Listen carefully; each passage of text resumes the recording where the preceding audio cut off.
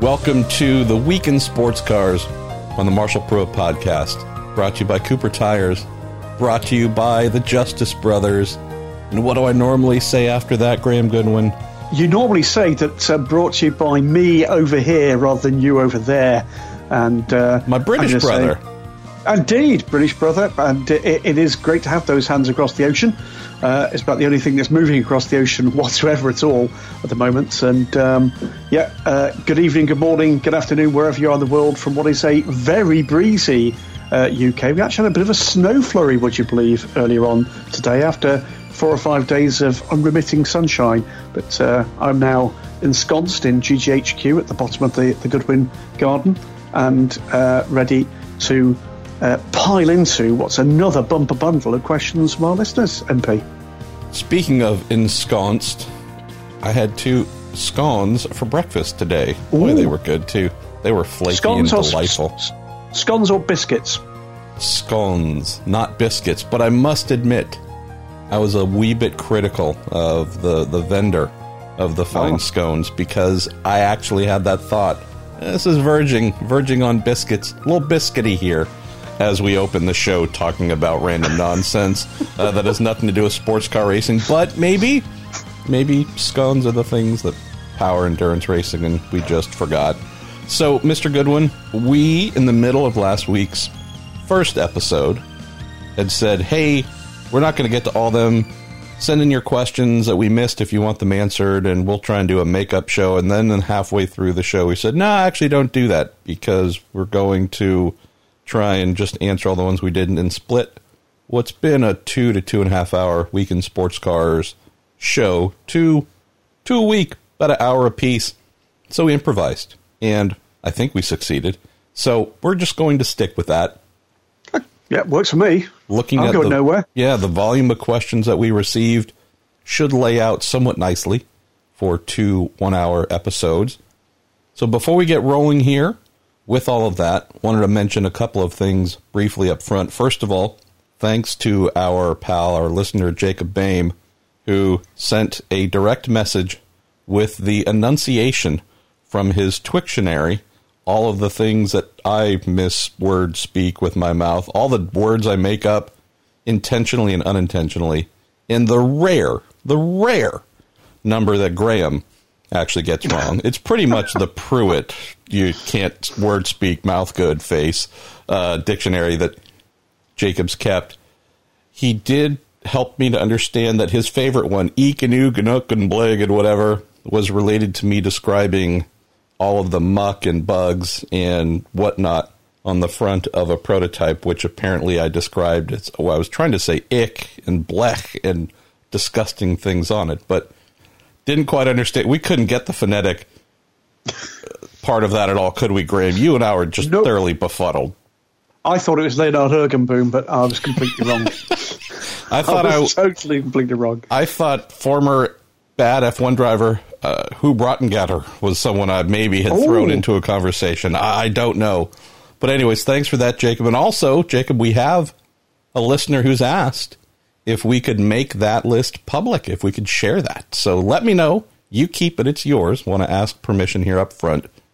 Also, Graham, on the ongoing topic of trying to amuse folks during this shutdown, which we believe is going to be around for a good while, been diving into a whole heck of a bunch of external hard drives to pull videos that I have shot since I started this wacky career in motor racing media in 2007. I'm glad you added that, because for a minute I thought we were going to get into a whole lot of trouble with Mrs. Pruett. Well, you know, animal husbandry is only a profession if the animals know about it. So, quite happy to say that I've seen some fun little gems, very, very forgotten gems. 9-minute interview I did with Tony Kanaan at Petit Le Mans 2007, when he was a part of the Andretti Autosport Acura LMP2 program, and this in-car footage. And I just found something I've been looking for, Graham, for years. 2007, 24 Hours of Le Mans, which was my first in-car audio of, I believe it was Brab's Aston Martin Vantage, or DBR9, I should say, V12 powered GT1 car. They were kind enough to let me throw my in-car recorder into that beast, and it was wet. And so it made for some really fun audio, but I've been wondering where that is. So, yeah, so I found that. And anyways, I'm hoping to start unleashing a whole bunch of just old video that a lot of it would have lived on the defunctspeed.com site. So I'll throw that up on my YouTube page and who knows, maybe Facebook as well. And yeah, just add that to the other forms of distraction we're trying to present. So speaking of presenting, my friend, as the official selector of categories for our show between IMSA, WEC Aslam, Elms, ACO, General and Fun, where do we start the nonsense today? Let's go with IMSA. Let's crack on with some IMSA questions. And this means I'm going to serve a couple of 3 or 4 up to you.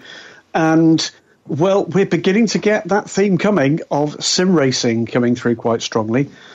First one is from our good pal Ram Terpstra, and he says, MP, have you heard anything from any of the IMSA manufacturers perhaps feeling left out on the first IMSA iRacing event? I have heard nothing about that, Ryan. And I would say that knowing how vocal manufacturers are in sports car racing, especially about BOP, inclusion, airtime, presence, you name it, I would think I would. So I have not, which leads me to believe, wait for round 2. And whatever happens there, that might be the lightning rod, but not so far, thankfully. It's distracting stuff. There's plenty of good stuff kicking around the web, if actually that's what floats your boat. I've had, I think it actually comes into a question later, so I won't tell you about the notes I've had from one of those organisations. I'll wait till that answer comes up, I think, in Fun later. But I know there was a lot of fan feedback. They were all looking for a Corvette C8R to be in iRacing. There might be some little while yet. But then again, awful lot of people sitting with not a lot to do, so who knows what might emerge. Next up, Dave Newell says he went in and out the military between 1980 and 2004, hopefully just the once, Dave. What the heck happened to GTP, GTU and the SCCA? I spent 10 years playing catch-up and actually became a photographer off and on in recent years. The sport and IndyCar sure has changed. It sure has, hasn't it? It most definitely has. Well, Dave, I would say that since coming out of the military, you've had almost 20 years to answer this question, brother. So you need these two idiots on a Sunday to answer it for you. Come on, buddy. You know, you got to opt in a little bit here. Well, GTP and GTU, I love the randomness of that, by the way. Not GTP lights, not GTO, but specifically the highest level of IMSA's former categories and the lowest level. Well, GTP got to cost way too much money and it was, I don't want to say overrun by the factories. It had a factory presence almost from the outset. But the main thing that happened there is excess, large S.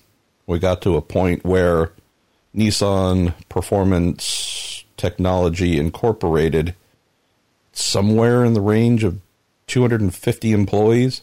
And for a 2-car GTP team, granted, they were feeding motors and doing other things for the GTO category and such. But when you have an IMSA GTP factory effort with staffing in the early 90s that is higher than any Formula One team, than half of the IndyCar paddock together, it just tells you that the amount of cubic dollars being spent is disproportionate to survival. And so that collapsed. GTU, I tell you, GTU, I think, was such a wonderful formula. Tube frame cars, by and large. Some of them were converted road cars, but not crazy expensive. We did start to get factories really pumping a lot of money in there as well. Nissan did. We had Dodge there in GTU. We had, a couple of factories that got involved, and the cost certainly went up. But I tell you, that strikes me as a formula that I think of any of the ones from the old IMSA days. That one I think could thrive and survive today and be far cheaper than GT Daytona. Granted, if you look at GTD, Graham, those cars cost $500,000 plus each, seemingly. They hold a bit of their retail value. So there is a solid market for resale. Don't know if I would say the same with GTU. Don't know if you could sell that Lamborghini Huracan equivalent of a GTU car to somebody in France to use it in whatever category they might want to there or wherever else.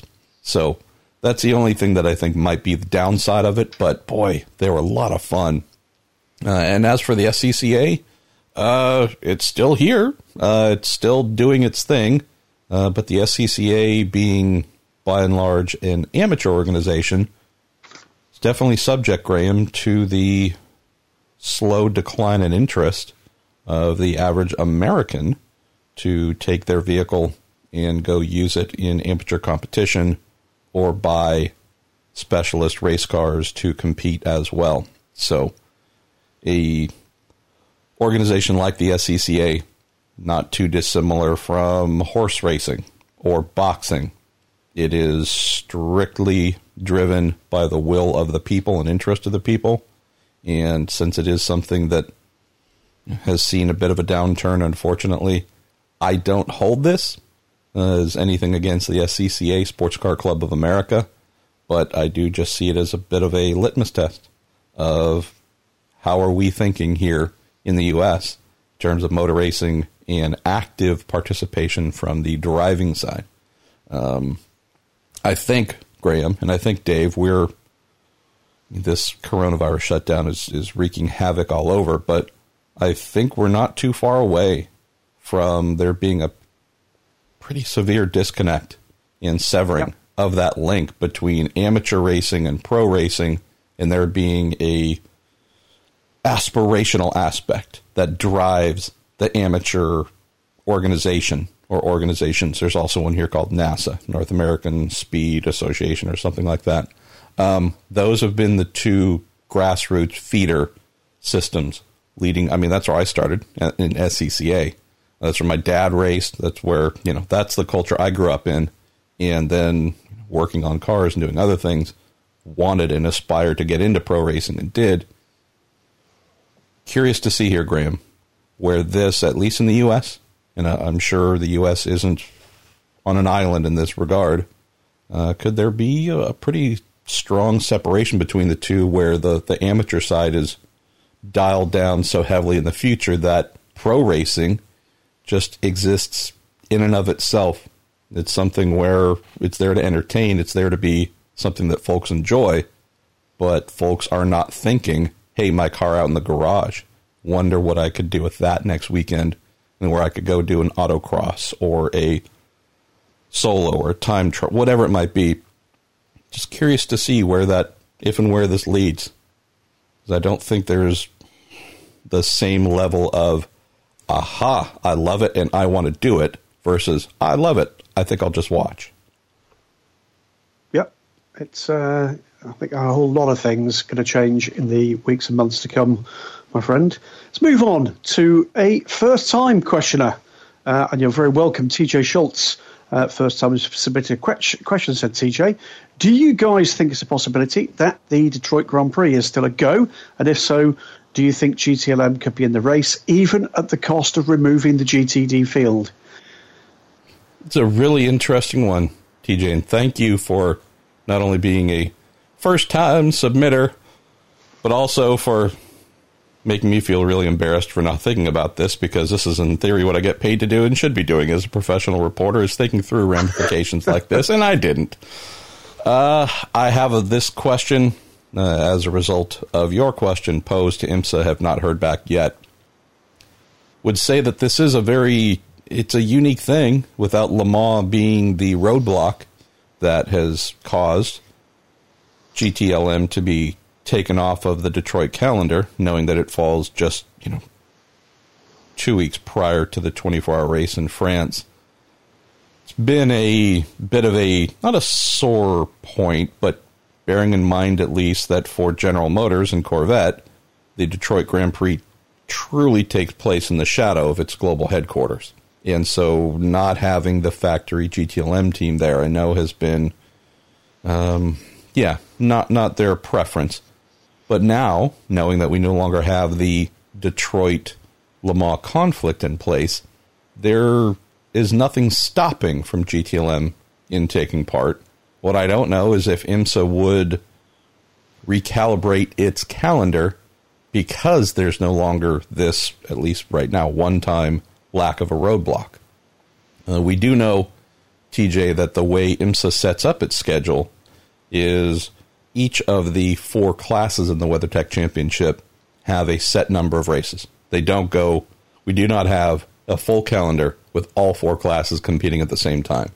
So if GTLM were to be added to Detroit, that would mean it most likely needs to be deleted from some other event. And would that event agree to it? So possible, yes. Wouldn't necessarily be something that IMSA could do in isolation. I also don't think those GTLM manufacturers would just willingly sign up for one more race by just adding Detroit and not subtracting from somewhere else. So that's the main thought here. You also mentioned the possibility of Detroit being a go. It is meant to take place over the weekend of May 30th and 31st, at least in what I'm reading, and I would guess many of you are looking at projections for the coronavirus and its peak and ramping down. Detroit falls in a window that does not look very pretty for it being able to take place. I have heard, I won't mention it here because I haven't written about it yet, but I've heard some strategery for where Detroit might land on the IndyCar calendar, since it is an IndyCar weekend first and foremost. If it does get moved, and from what I know, it would get repositioned in a place, Graham, where there would definitely be no conflict with Le Mans. So whether it takes place as scheduled, TJ, or is pushed off, I think that this might not be something that we would worry about. Let's wrap up this short run through the IMSA questions for this half of this week's show with Nick Dobignac's Dovniak. Dovniak! Damn it! Dovniak. Are they going to adjust the BOP for the next IMSA e-race? God, we've had manufacturers be annoyed, now BOP-ness. Drivers should have to pick their car at the beginning of the season and be slaves to the series BOP-ness to keep it realistic, says Nick. I love that question, Nick. I don't know. I would imagine there would need to be some form of adjustment based on the clear, if you weren't in a BMW M8 GTE, you weren't nowhere in the Super Saturday IMSA iRacing event at Sebring. Don't know when they're going to hold their next. Don't know if they're going to stick to the GTLM formula for the class, which, again, was not all-inclusive. We did not have Corvettes there that I saw, nor did we have the latest, the C8R. No vets, definitely no vets. Yeah, we had Porsche finish. Porsche is what finished, I think, 4th and 5th or something like that. Those in the 4 GTs were in a race of their own, but would say for sure, Nick, if we're trying to avoid ugly E outrage, there would certainly need to be some form of adjustment. But doesn't that highlight, Nick and Graham and our dear listeners, doesn't that highlight the absurdity of BOP? Where, of course, we get mad in the real races, where we name your favorite brand, they're tied to a post for whatever race or a couple of races based on BOP. Just the absurdity of it all, I think, was played out perfectly. It was demonstrated everything that I don't think this is a soapbox moment. I think this is just a recap. But I think I'll be the judge of that. Okay, I'll just play the jingle anyways. Our official rant sponsor, Bushu's Hammer Emporium. Hammers for you, hammers for me, hammers for everyone. Christoph Boot Shoes Hammer Emporium. All right, we're back.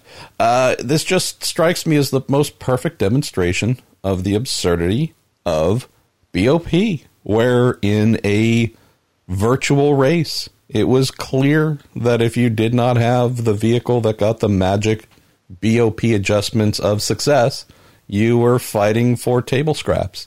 And so real life being perfectly represented in the virtual world. So here we are talking about, will the folks in charge of the modeling for iRacing make the necessary adjustments so non-BMWs can be competitive? And how do you do that? What is the method? Is this an article that I need to go and chase and write? Is this dialing back the BMWs? Is this dialing up the others? I don't know. Will there be BOP tables sent out saying that the BMW M8 GTE has received 10 kilos of weight for the next race and air restrictor change or boost reduction? Or again, I don't know. It'd be hilarious, though, if iRacing did that and the template it was sent out in was the exact same as IMSA's. Just instead of IMSA, it said Racing. It's just wacky. I'm laughing because it's that stupid. Where you go, come on, isn't there a way where all the cars in an iRace could be equal? I don't know. I would think you could, but maybe not.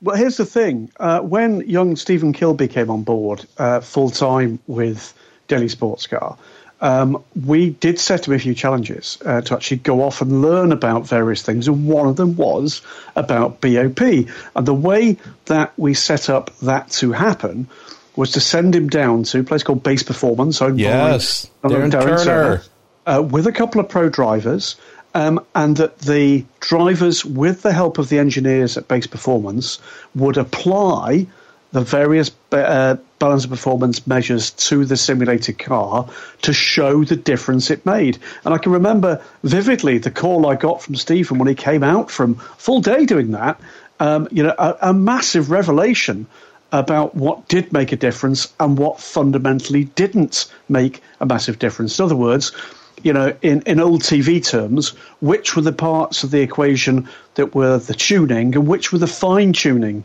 elements of it. So, we laugh, but here's where a sim racer quite often has got an opportunity to take a bit of a leap that sometimes racers in real life don't, in that they do get to play with the engineering of those cars because it doesn't cost them any money to do it. Whereas if you're going to do it out on a real life racetrack, it takes time, and it takes track time at that. That's expensive.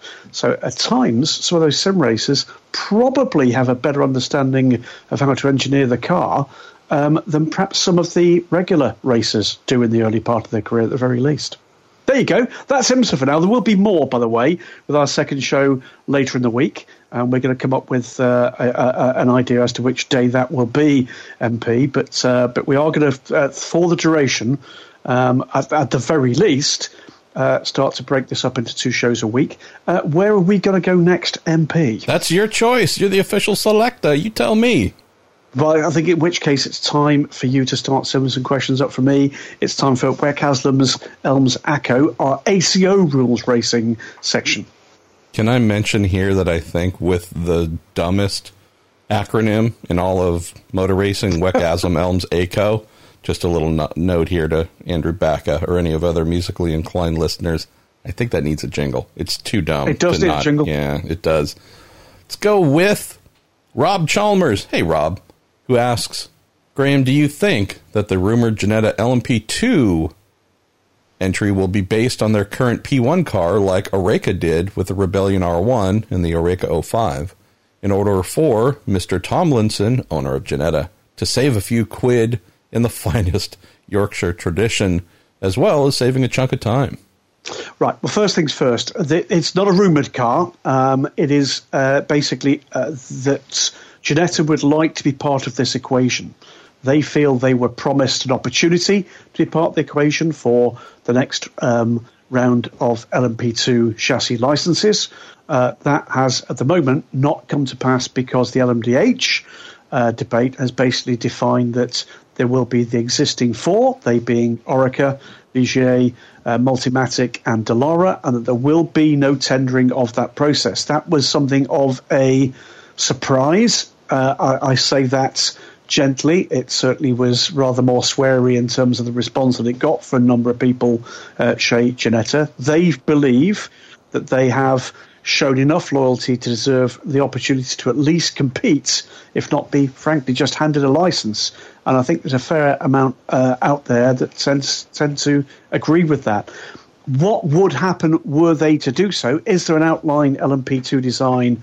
Well, yes, there is, but that design would have been to the 2017 regulations. We don't have the regulations for LMDH yet, and they will be significantly different. I remind you what I said last week on this, Hugh de Schonack and David Fleury telling us at Daytona that there will be no carryover of the safety cell of the Orica 07 into the next generation of Orica LMP2. So a significant change is afoot, and we'll see those cars potentially as LMDHs before we see them as LMP2s, with the WC season 21-22, the first set to have an opportunity to see those cars in competition before IMSA competition in 2022. So the debate here is whether or not Ginetta get the opportunity. At the moment, the door is pretty firmly closed.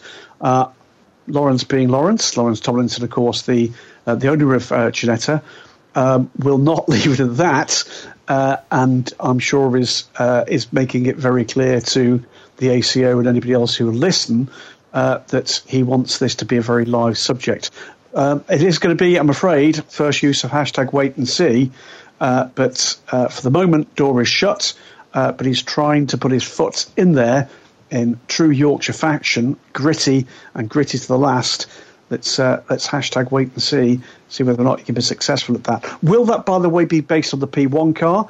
Well, that's going to depend on just exactly what those regulations say. Pretty clearly, if you're looking to save money, he's invested in the ability to design and build carbon fibre chassis. Will there be carryover of that tech? Yes. Will there be carryover of that design? We can't say, because we don't know what the regulations are going to say. Next question here sends a little reminder through my brain. This comes from Ryan Terpstra. It says, can either of you refresh my memory? Some drivers were given a pass from attending Le Mans scrutineering in 2019 due to other commitments. Should mention here that last week we had a question from a listener. I apologize for not remembering who submitted it, but the question was posed to, do we think IMSA would move their September race dates in order to accommodate the new Le Mans date? And I said, no, I can't fathom that being the case. They already have it on the books. They already have it scheduled from a TV standpoint. The broadcasters have everything booked and ready to go. No way I could see that happen, because the universe likes to remind me on a routine basis how stupid I am. I think within hours, it was moved. It was changed. Just a further reminder, take everything I say with an appropriate level of suspicion, or just whatever the correction factor is. Multiply what I say times whatever the correct percentage of idiocy is needed.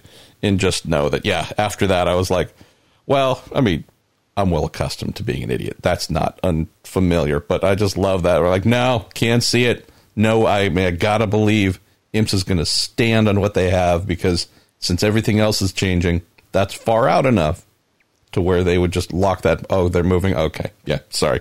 Disregard everything I said.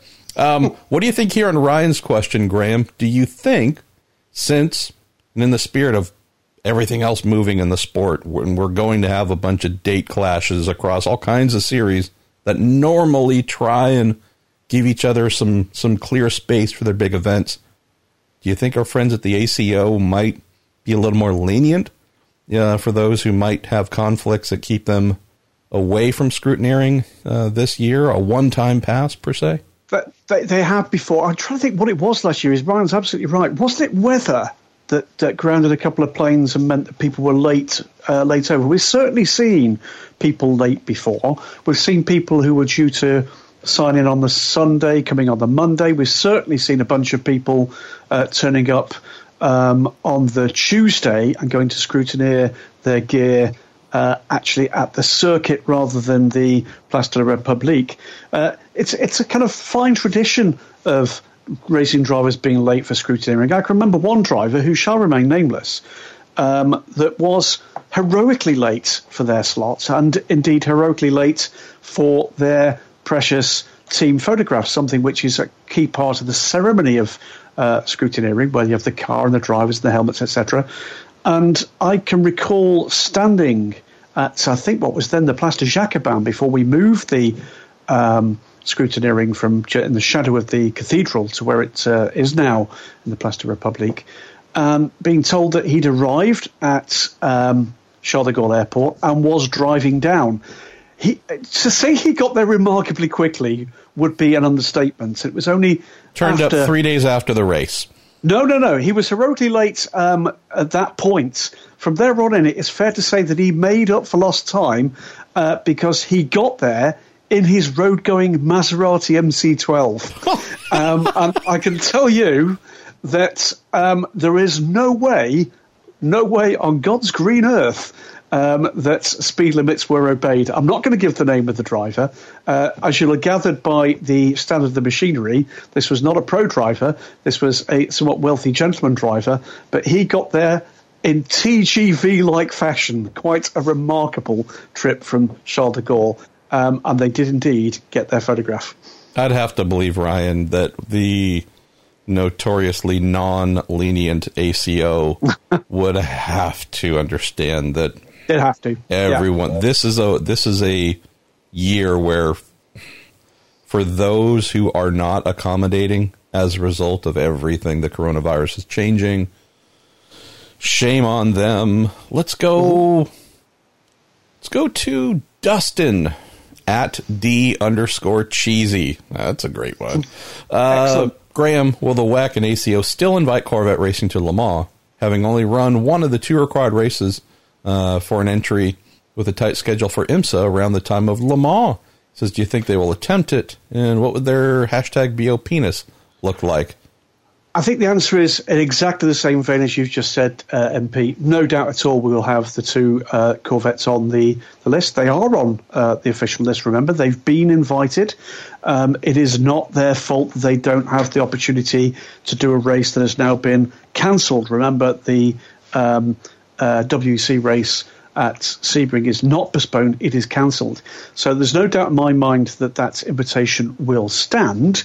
What will the BOP be like? It's not good news for Corvette, of course, that they've lost another opportunity because, of course, they did race the car at COTA, but lost an opportunity to have a second crack at it. In answer to the question that's not been asked, do I think there might be a Corvette appearing at any WC race prior? Because remember, we haven't got a test day either this year, which is another factor. I find that highly unlikely, simply because the logistical challenges. Beyond that, there are major economic factors to bear in mind this of all years. And I suspect that everybody is going to be tightening their belts to a ludicrous degree this year. I think we're going to see a lot of very different outlooks and attitudes from teams large and small. So what do I think? I think we'll see two Corvette C8Rs rock up as the factory efforts. I think there'll be a lot of horse trading about BOP happening from now on in to try to get to a realistic level. We have, of course, seen the C8Rs running at Daytona against all bar the Aston Martins, albeit in GTLM rather than GTE Pro, but not a huge amount of difference there. So we'll hope that what we'll get is a competitive pair of brand new shiny C8Rs. Throw in here quickly as well, Dustin, that I'm pouring out a 40 in advance. I'm feeling a wee bit sad for any newish vehicles. I think the Corvette really might be the only one, but for those who do go racing at Le Mans this year without the excessive amount of mileage, forget what the team wants to learn the car, but to be able to feed the ACO what they need to balance it correctly.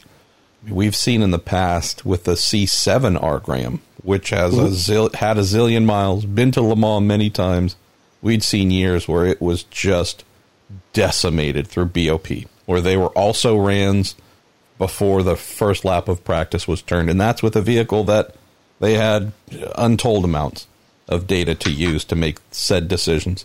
Again, could be wrong. Hope I'm wrong. But I do fear, as Dustin rightly points out, boy, this seems like a car that could be beyond negatively affected by this when it comes time to set BOP and then go racing. We also know, just another little quick proviso, it's fairly rare when we see the ACO let a new vehicle jump right to the front and be the big dominant thing at the 24 Hours of Le Mans. So between those two factors, if I were a gambling man, I probably would be putting $0.0 on a Corvette racing win in September. Let's go to our final Whackasm Elms ACO question for this episode, Monsieur Graham. This comes in from our man John Foreman. Hey, John. Says, with Le Mans moving back 3 months, will Rebellion stick around to see out its season finale and its racing finale? He says, at this point, it would seem to be a better financial decision to call it quits a little early. Real shame to see them go. Also, thanks for all you do for us fans, GG and MP. You had a chance to reach out to Kaleem or anyone else at Rebellion to get a feel for where they might be at, Graham? Not on my list, as it turns out this week, so you can be guaranteed that as soon as this podcast goes out, you'll read it on a website elsewhere, what they're doing.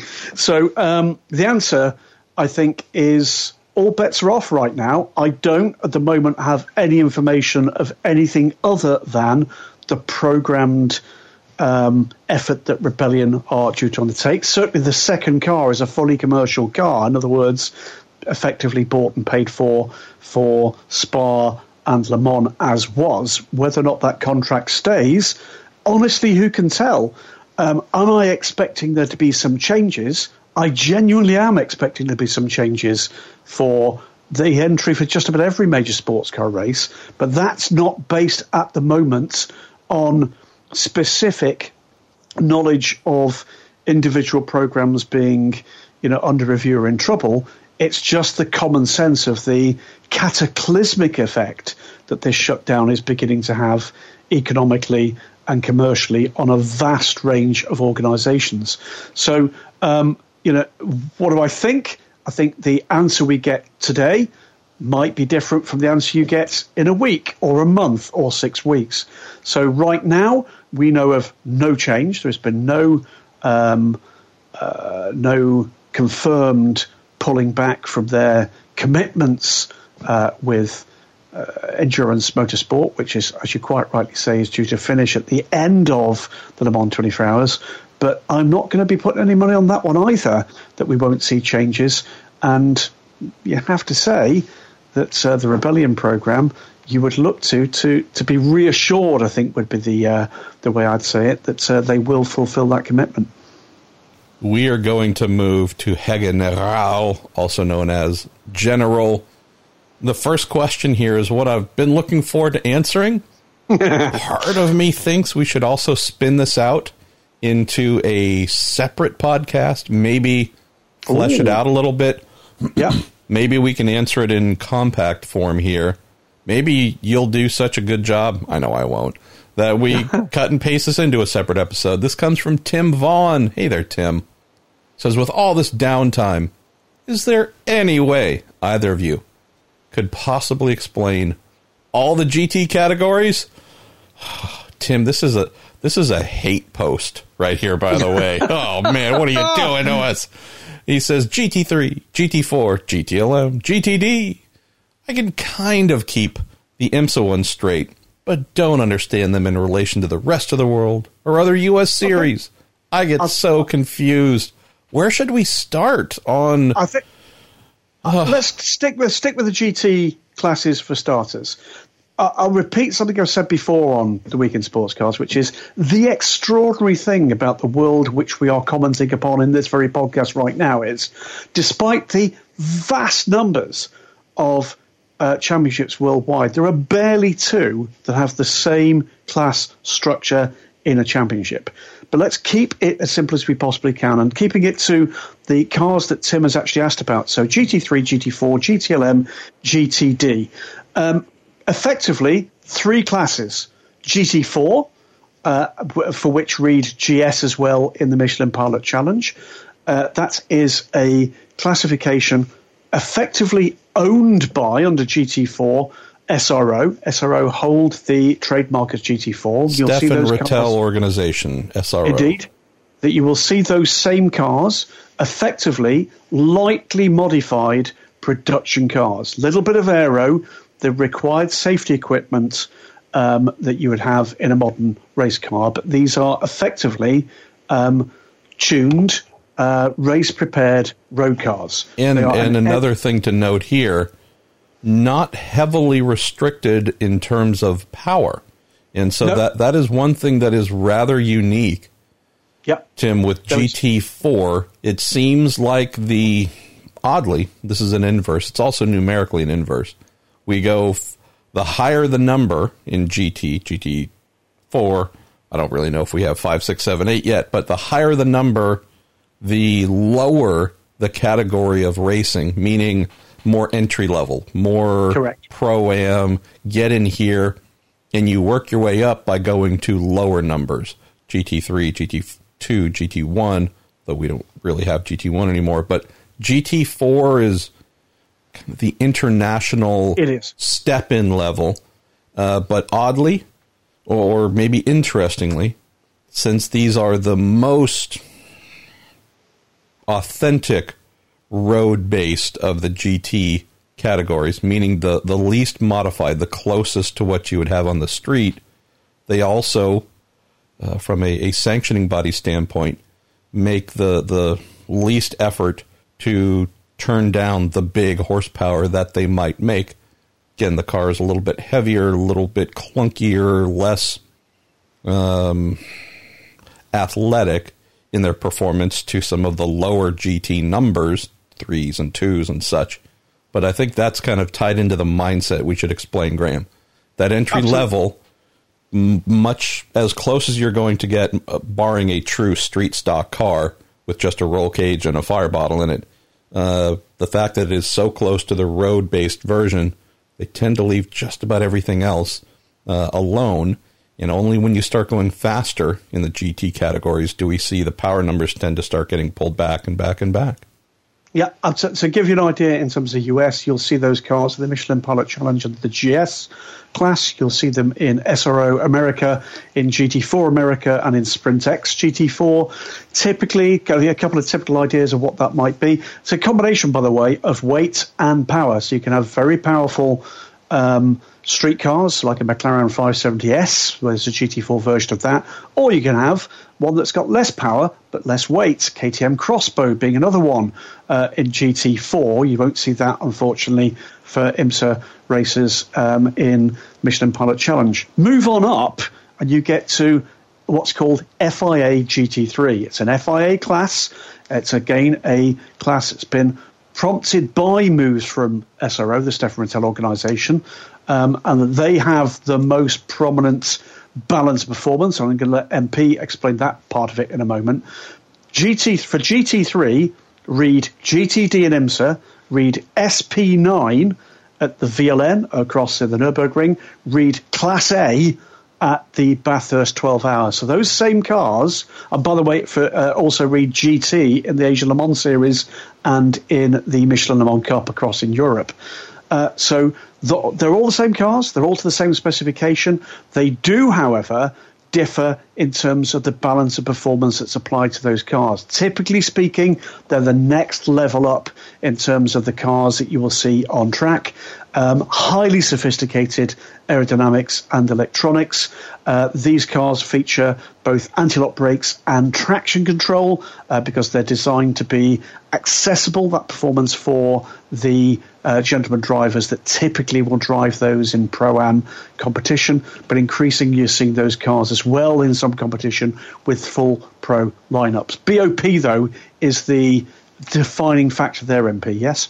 It is, and also after I'm done handling the BOP side, you can hopefully, Graham, close out GT3 on the minimum homologation manufacturing numbers. Yep. It's also part of the puzzle. So, Tim, the thing that's, I would say, the number one differentiator for the GT3 formula is how it has been crafted to deal with different vehicles participating. So this SRO created formula, GT3, which Gray mentioned, there's an FIA, totally separate French organization that has their own. It's the same thing, but have it as well. The way Stefan Rattel went about fashioning GT3 is one of the reasons it has been the most successful global GT formula for however many years, Graham. I'm forgetting the exact start date. 2007? Yeah, I was going to say 10, almost 15 years. If we think about some of the other very specific formulas, which Graham and I will get into, GT1, GT2 and such, GTLM today, /GTE, those are highly specified formulas where truly down to the last nut and bolt, there are rules and regulations written on how those cars must be built in order to comply with regulations, in order to be given the ability to race. GT3 mindset, the exact opposite. Rattel's approach, which was brilliant, was recognizing, hey, there are a lot of auto manufacturers making supercars, and it would be great to have them on the track together. But asking all these manufacturers to go back to the drawing board and create very custom, only applying to our racing series type rules with that car, that would be a bit hard. That would also be something we'd have to ask of, 25, 30 different manufacturers showing an interest. You have to go spend a ton to build to a hardcore set of rules just for us. What he said was, well, that doesn't make sense. That's going to limit interest and participation from a lot of manufacturers. We're going to struggle to get proper grids. So what we're going to do is this. Everyone must do the same basic things. Full roll cage that must meet, very stringent safety requirements. Fire bottle, we're going to have all kinds of things where we say, look, this is the core of this GT3 rule set. So the cars are safe, the cars are competitive, cars are easier to drive for the gentleman, gentlewoman driver who might want to step in, the non-pros, but also something that can perform highly if you throw a pro behind the wheel. So we're going to have a bit of a pro-am requirement for GT3. But by and large, we're not going to ask dozens of auto manufacturers to have to do custom one-off builds of these cars just to comply for our series. We're going to say, everyone do these basic things. You over here with a lightweight supercar with a powerful engine, but not crazy powerful, but a lot of aerodynamics. And you over here with a bigger, heavier supercar with a bigger, wow, that's a powerful engine, but maybe not with a ton of aerodynamics. We're going to, through bounds of performance, say, bring them. We'll figure it out. We're not going to ask you to do crazy, crazy regulatory compliance. We'll figure it out. You over here that's super light and faster than the one that's heavy, you're going to get some weight. You over here that your thing goes like a missile on the straights, but it doesn't have enough aero to get through the corners, well, we're going to give you some aero. So you're going to get some bigger wings or more of this. It's really a willingness, Tim, which I think is, again, it's the brilliance of the GT3 formula to say, let us figure that stuff out. Let's make it easy on you. Let us figure it out. And we're going to give everybody the thing they need to take potentially very different types of cars.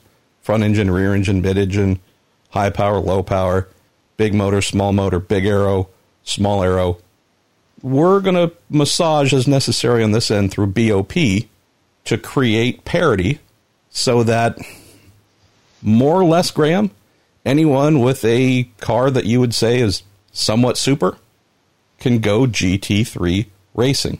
That is a vastly different mindset to what we have with today's GTLM, as it's called in IMSA, or GTE in the FIWEC. So that might be something, we'll get into that in just a moment, but the homologation numbers as well is also a key aspect of GT3. It is. So, I mean, to give you an idea how successful that has been, the latest car to be homologated, that is the process where a car is approved to be, if you like, a global GT3 car. These cars can take part in a vast array of racing worldwide. It's led to an explosion of the number of races that are relevant for those cars. So the last car to be homologated was the McLaren 720S GT3. That is the newest GT3 car out there. That is the 52nd car since the start of GT3 homologation. That is GT3 052. That is the 52nd car. In terms of the homologation numbers, now what this is designed to do, and it was designed on the back of a couple of projects, but the one I'll mention was the latest Cadillac GT3 car, where there were no customer cars offered whatsoever. That was not the way this was designed as a formula. And the weight that SRO actually hold here meant that was really the death of that program. So what you have to do now, within 2 years of homologation of your car, you must have sold 20 cars. Now, I've been trying to chase down exactly what that's going to mean for a variety of cars that are on the cusp of that. Stand-up Callaway C7 GT3 Corvette, stand-up the Lexus RCF GT3, where there's no way that the current iterations of those cars have reached that 20 and have yet not had an answer.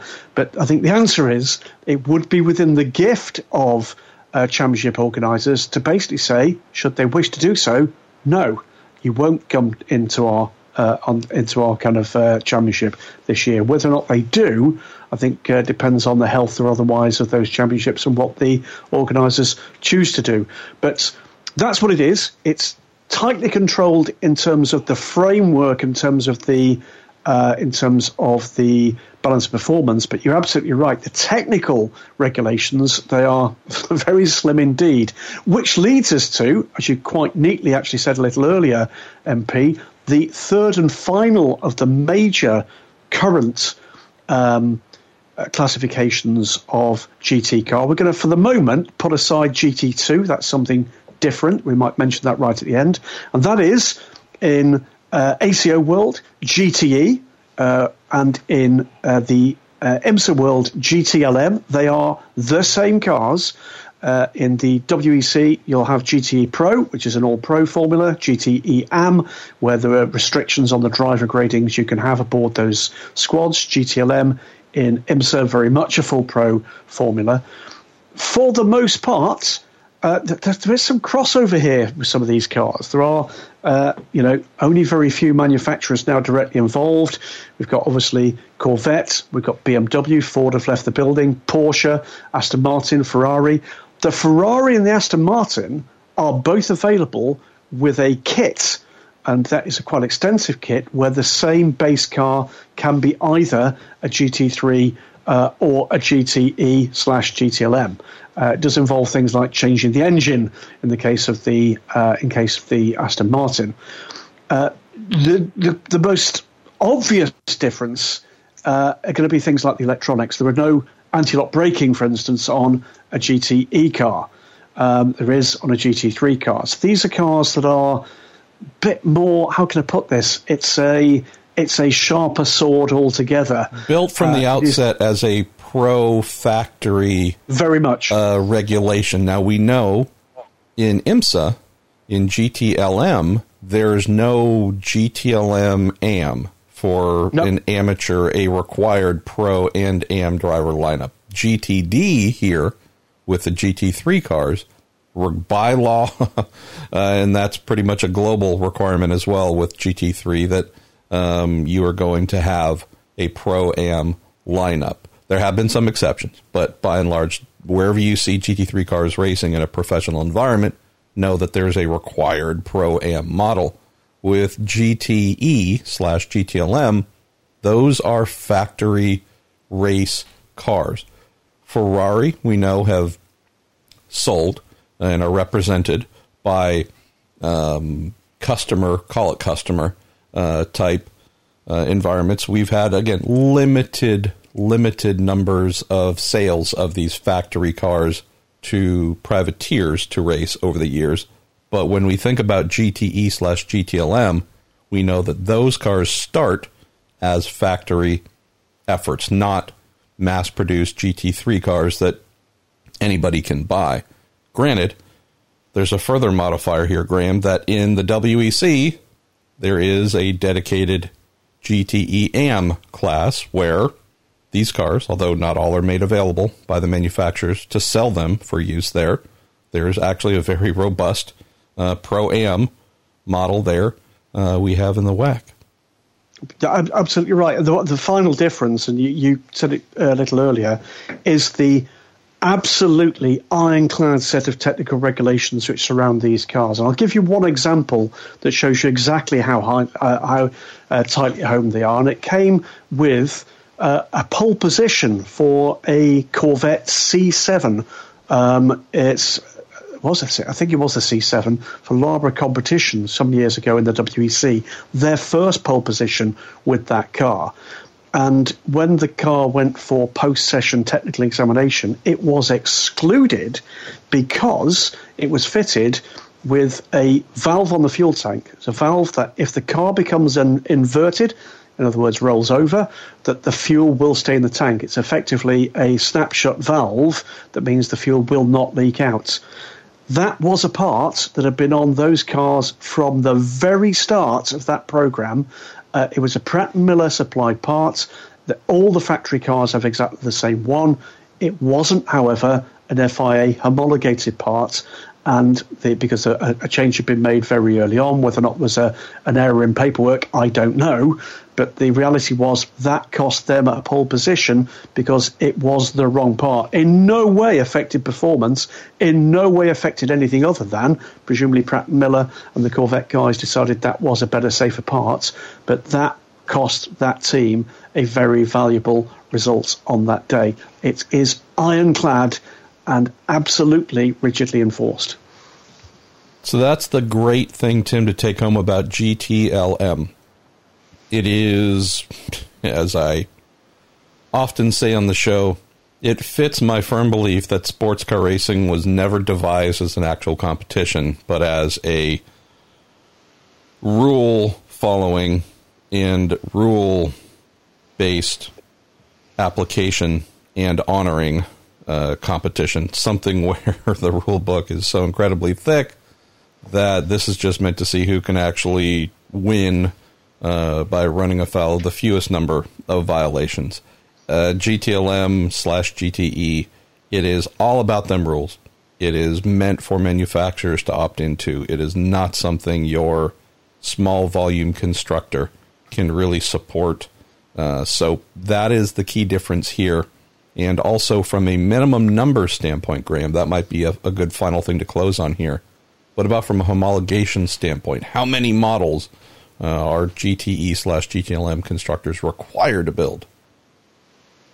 No, that's a good question. That's from memory. I'd have to. Do you know what? I'd have to check it. Is a straight answer. I had a feeling, because bear in mind things like the Porsche 911 RSR, a mid-engine Porsche 911 does not exist as a road car. But we're talking here about a range of base models: the Ferrari 488, the BMW M8, the Aston Martin Vantage, the Porsche 911, and the Corvette C8R, which should not be struggling, by the way, in terms of the base road models for the kind of numbers that are required to produce those cars. I've got a feeling it's something like 25.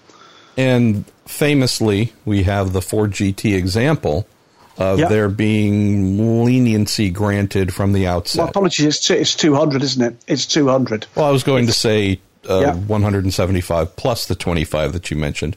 I didn't know that number as well. But Ford has been the most recent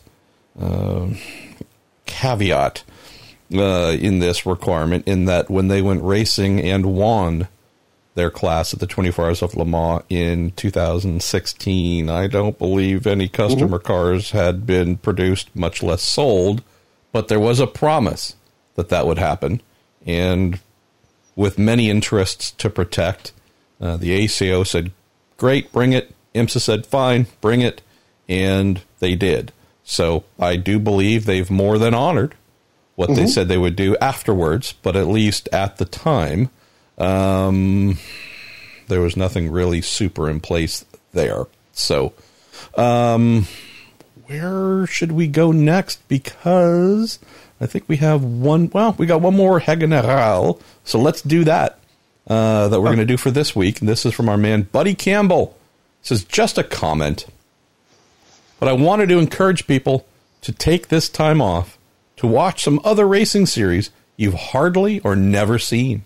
Buddy says, the other day, I was watching some broadcasts last season of the TC 2000 series from Argentina in some H1 unlimited hydroplanes. Buddy goes on to say, I think broadening your racing horizons makes you a better motorsports fan and a great representative of the motorsports community as a whole. This is deserving the first amen of the episode here, and Buddy is certainly a massive, massive fan of the good old motor racing. This would be a fun one to hear, and why don't we just do a call out here? Send us in your thoughts. What have you been watching? What have you been watching that's new or interesting or amusing that you have not before? And are there any series you've been hoping to learn about, watch, or consume that you're going to? Whatever it is, share if you could. Our Marshall Pruett Podcast Facebook page, a great place to do that. So send that, whatever it is, might be intriguing you, might be on the cusp of coming into your world, like TC 2000, which is great. Hydroplanes, unlimited hydroplanes, fully insane here, buddy. But whatever those things are, yeah, why don't you share? Because as we are seeing and learning and knowing every day, the more we can help one another to distract or get through this really strange period that is wrought with fear and anxiety as well. And I wouldn't just say the common variety of I'm worried about things, more of the I'm worried about if I'm going to have a job next week. I'm worried how I'm going to pay my rent on April 1st. You know, some real, not just these general I'm concerned items, but keep hearing from every sector imaginable in our world, Graham, through direct message, text, email. Hey, thanks for doing what you do. Thanks to everyone else who's generating content in racing for me to consume. Just got laid off, just got fired. Yep. My wife, my husband just got, name the thing where you go, oh, geez. So just trying to think of the things that we might share collectively that can help others at a time where there's a lot of folks, heck, without overstating the obvious, the concerns about employment and ability to pay for things, let's just say those concerns aren't external. Those are also things. Graham and I may have discussed those very things before we started recording today about our world. So this is not something we're immune to. You certainly are not immune to on your end at home. So any things you might share, send them in. And I think what I'm going to do, because it would be smart, is just to create a thread on our MP Podcast Facebook page. Send in what you're watching, what you're listening to, what you're reading. Let's create a little mini database of distraction-y items that others might jump into. So thanks for that, buddy. Genuinely appreciate it. Graham, I mean, you are the official selector of where we go, but there's only one left. So I think by default, it's just occurred to me that each week you don't actually choose a final category because it's there by default. There you go. That's the smart guy. It's indeed. It only took me 2 years to figure that out. It is indeed what we call fun. And we're going to pick two or three of these questions to finish off this episode. We'll get to another hour or so of fun and games later in the week. This one comes from Racer Spacer, at Racer Spacer, who says he's never heard the full Christoph Buescher-Hammer story. Can you please elaborate? Thank you. The answer is I'm not going to, because you've got a new podcast thread, haven't you, MP? I do. What's 9 minutes of nonsense. It's a 9 minute or less podcast about whatever. And it occurred to me that we get this question every month or two. The inside jokes and inside stupidity. Yeah. It's part of what we do. And the Buescher-Hammer Emporium is certainly one that is so bizarre and abstract that just occurred to me, we should maybe spin this out into a 9 minutes or less of its own. So it's there in perpetuity. Any questions that come in, we can direct folks to it instead of the August 14th Week in Sports Cars at 1 hour and 14 minute mark is where you find the answer. So, well, my offer to you is this. It's a story I think that came from my end of the bargain. Oh, here. It's yours. Absolutely. I have a reason to speak to the other party involved, if I might call them that, in the next few days. I will do that, and I'll see whether or not they will actually give us 9 minutes of nonsense on this and tell the story in their own words, which probably will end up being miraculously different from the one that we told in the first place. Who knows? But let's see whether or not we can get that person to do that, and if we can, then we'll pop that up as a 9 minutes of nonsense at some point in the next week or two.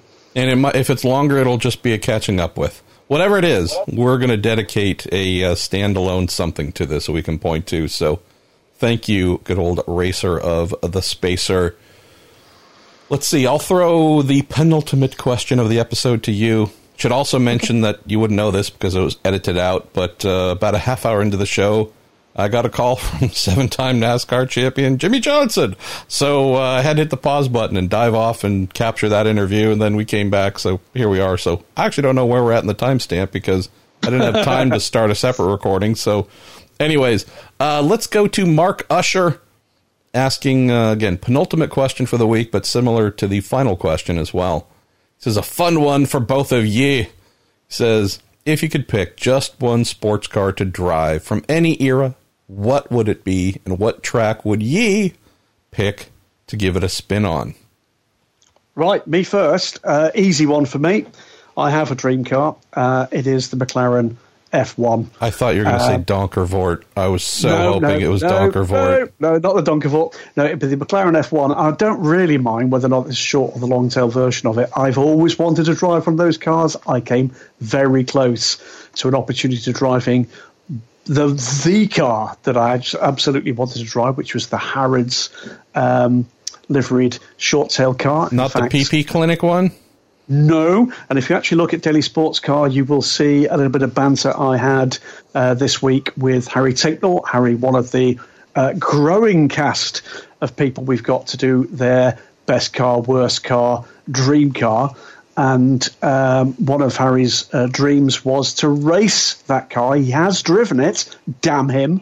That very car used to be owned by David Clark, one of the partners at Jota Sport, and Harry was given the opportunity to thank you for the Le Mans win in 2014 to drive David's car, now sold, up the hill at Goodwood. David, by the way, drove the Zytek up the hill that had won Le Mans. But that's the one for me, and the track I would choose simply because it holds some great memories of days out with my then young son, no longer that young, and that would be Brands Hatch around the Grand Prix circuit, where I did see those cars compete in period in the BPR, and I have very happy memories of doing so. So it would be the Harrods McLaren F1, and it would be the Grand Prix circuit at Brands Hatch. There you go. So, Mark, we get this question probably once a month, and we pass on it quite often, but once we realize it's been a while since we've answered it, we will take it and try and give it a different answer. I should just mention here, in a moment of transparency, Graham failed because he just gives the same answer every time, so that's fine. We're going to give you a bit of a Q&A BOP penalty this time around, pal. So I'll try and think of something different than my usual Eagle Mark III GTP, Jag XJR 14. I'm sorry, yeah, 14 or 7 or 5, one of those models.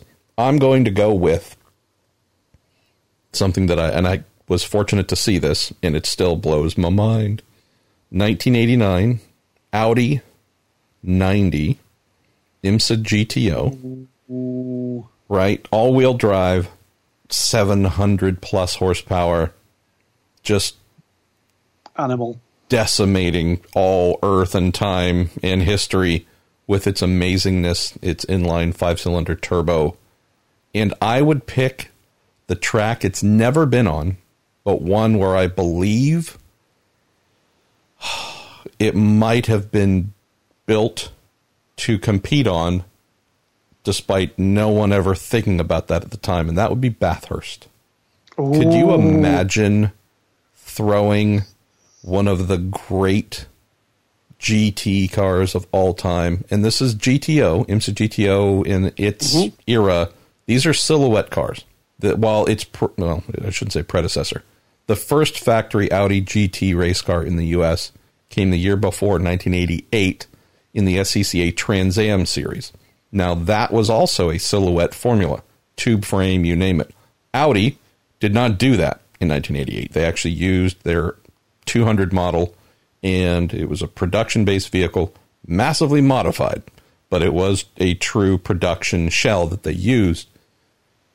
Destroyed everything, won the championship. It was written out of the rules the following year. Actually, they didn't ban the car. They just made it so it could no longer be competitive. So they said, great, let's go to the one place left where we can play with craziness and it won't be overregulated. And that was IMSA's GTO category. And they went full tube frame. They went full everything. And it was the complete expression of that model, of that car, Mark.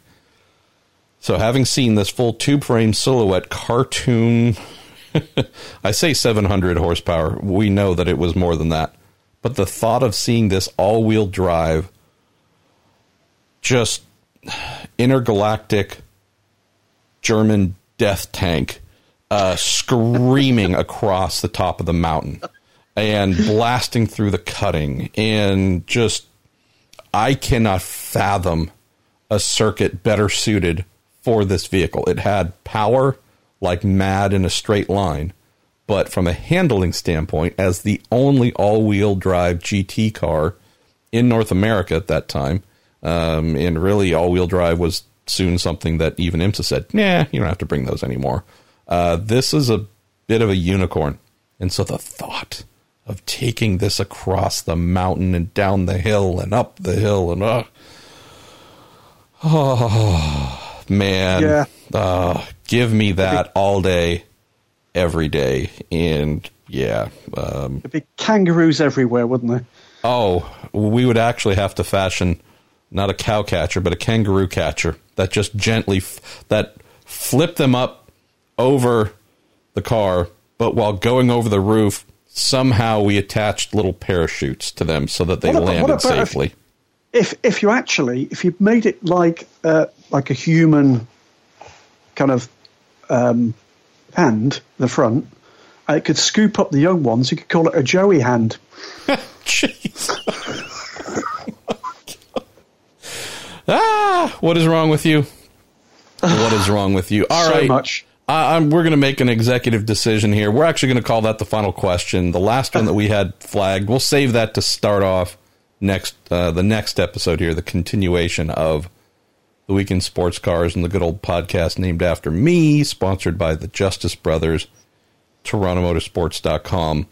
And yeah, I mean, again, Cooper, thank you. Justice Brothers, thank you. We throw in our friends at TorontoMotorsports.com and also Bell Racing Helmets USA. They all take great care of us. Before we say farewell, though, Graham, tell folks what they might look forward to this week on DailySportsCar.com, knowing that you've had a bit of a strategy shift in what you're delivering. We have, and we're continuing down the road of just project positivity, I think is what we're talking about here. It is a worrying time for people. We're trying to give people some positive stuff to look at. If you've looked over the last couple of days, we've been listing the kind of documentary motorsport movies you can actually see online, free to view, and we're just about to go with the next tranche of that, which is stuff you can actually buy to download or on DVD. But more than that, it's some of the names you've got to look forward to with a range of interview formats that we're putting forward at the moment. Already in the can for that, Alex Brundle, David Brabham, Peter Dumbreck, Guy Smith, Charlie Robertson. Dumbreck's out of prison. Oh, that is great to hear. It's really good. Richard Dean and Derek Bell. You'll be getting a call from me to leave the phone off a hook. Jamie Campbell-Walter, Nick Benazian, Henri Pescarolo will be part of that too. Alan McNish is probably finding out now I'm about to call him.